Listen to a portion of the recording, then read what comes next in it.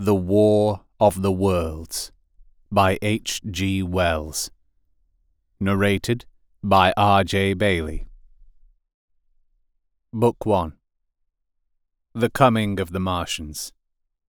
Chapter 4. The Cylinder opens. When I returned to the common, the sun was setting.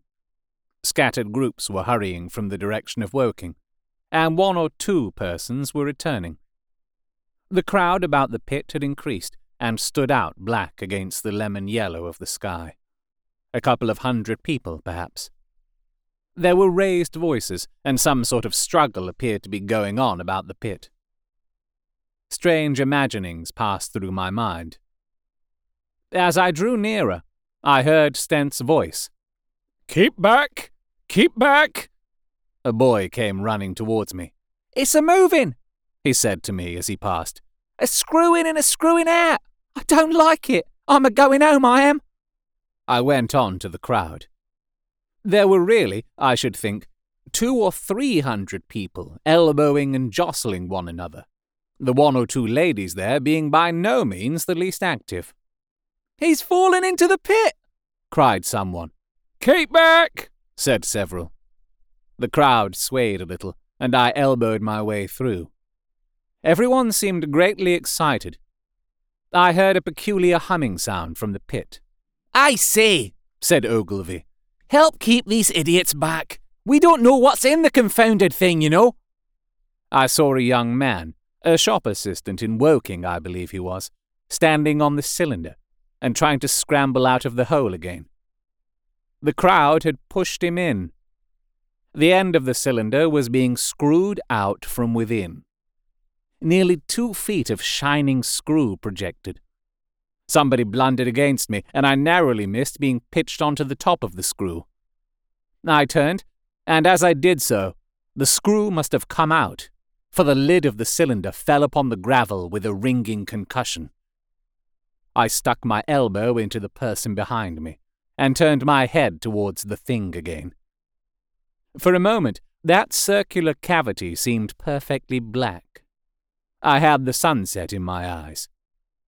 I think everyone expected to see a man emerge. Possibly something a little unlike us terrestrial men, but in all essentials, a man. I know I did. But, looking, I presently saw something stirring within the shadow. Greyish, billowy movements, one above another, and then 2 luminous discs, like eyes. Then something resembling a little grey snake, about the thickness of a walking stick, coiled up out of the writhing middle and wriggled in the air towards me. And then another. A sudden chill came over me. There was a loud shriek from a woman behind. I half turned, keeping my eyes fixed upon the cylinder still, from which other tentacles were now projecting, and began pushing my way back from the edge of the pit. I saw astonishment giving place to horror on the faces of the people about me. I heard inarticulate exclamations on all sides. There was a general movement backwards. I saw the shopman struggling still on the edge of the pit. I found myself alone, and saw the people on the other side of the pit running off, Stent among them. I looked again at the cylinder. An ungovernable terror gripped me. I stood petrified and staring. A big, greyish, rounded bulk, the size, perhaps, of a bear, was rising slowly and painfully out of the cylinder. As it bulged up and caught the light, it glistened like wet leather. 2 large, dark-coloured eyes were regarding me steadfastly. The mass that framed them, the head of the thing, was rounded and had, one might say, a face. There was a mouth under the eyes, the lipless brim of which quivered and panted and dropped saliva. The whole creature heaved and pulsated convulsively. A lank, tentacular appendage gripped the edge of the cylinder. Another swayed in the air. Those who have never seen a living Martian can scarcely imagine the strange horror of its appearance. The peculiar V-shaped mouth with its pointed upper lip, the absence of brow ridges, the absence of a chin beneath the wedge-like lower lip, the incessant quivering of its mouth, the Gorgon groups of tentacles, the tumultuous breathing of the lungs in a strange atmosphere, the evident heaviness and painfulness of movement due to the greater gravitational energy of the Earth. Above all, the extraordinary intensity of the immense eyes, were at once vital, intense, inhuman, crippled, and monstrous. There was something fungoid in the oily brown skin, something in the clumsy deliberation of the tedious movements unspeakably nasty. Even at this first encounter, this first glimpse, I was overcome with disgust and dread. Suddenly, the monster vanished. It had toppled over the brim of the cylinder and fallen into the pit with a thud like the fall of a great mass of leather. I heard it give a peculiar thick cry, and forthwith another of these creatures appeared darkly in the deep shadow of the aperture. I turned and, running madly, made for the first group of trees, perhaps 100 yards away. But I ran slantingly and stumbling, for I could not avert my face from these things.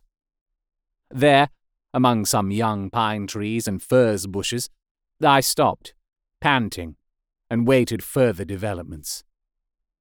The common round the sand pits was dotted with people, standing, like myself, in a half-fascinated terror, staring at these creatures, or rather, at the heaped gravel at the edge of the pit in which they lay. And then, with renewed horror, I saw a round, black object bobbing up and down on the edge of the pit.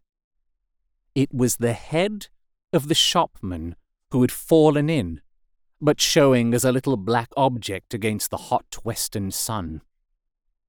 Now he got his shoulder and knee up, and again he seemed to slip back until only his head was visible. Suddenly he vanished, and I could have fancied a faint shriek had reached me. I had a momentary impulse to go back and help him, but my fears overruled. Everything was then quite invisible, hidden by the deep pit and the heap of sand that the fall of the cylinder had made. Anyone coming along from Chobham or Woking would have been amazed at the sight. A dwindling multitude of perhaps 100 people or more standing in a great irregular circle, in ditches, behind bushes, behind gates and hedges, saying little to one another, and that in short, excited shouts, and staring hard at a few heaps of sand.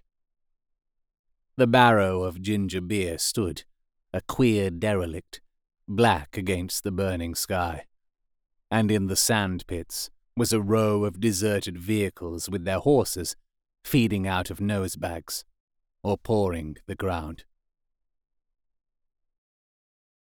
You have been listening to The War of the Worlds, written by H.G. Wells, narrated by R.J. Bailey. If you have enjoyed this recording, you can support me by getting Martian merch at fineartgeek.redbubble.com. If you're listening to this via podcast or on YouTube, you can also support me by liking, sharing, subscribing, leaving a review, and commenting where those things are applicable. You can talk to me on Twitter at RJ Bailey and at facebook.com/RJ Bailey Voice Artist.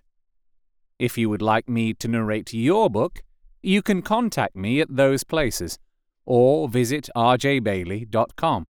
The War of the Worlds is a public domain book. However, this recording of it is copyright to me, RJ Bailey, 2021. I hope you'll subscribe and hit the notification button for the next chapter.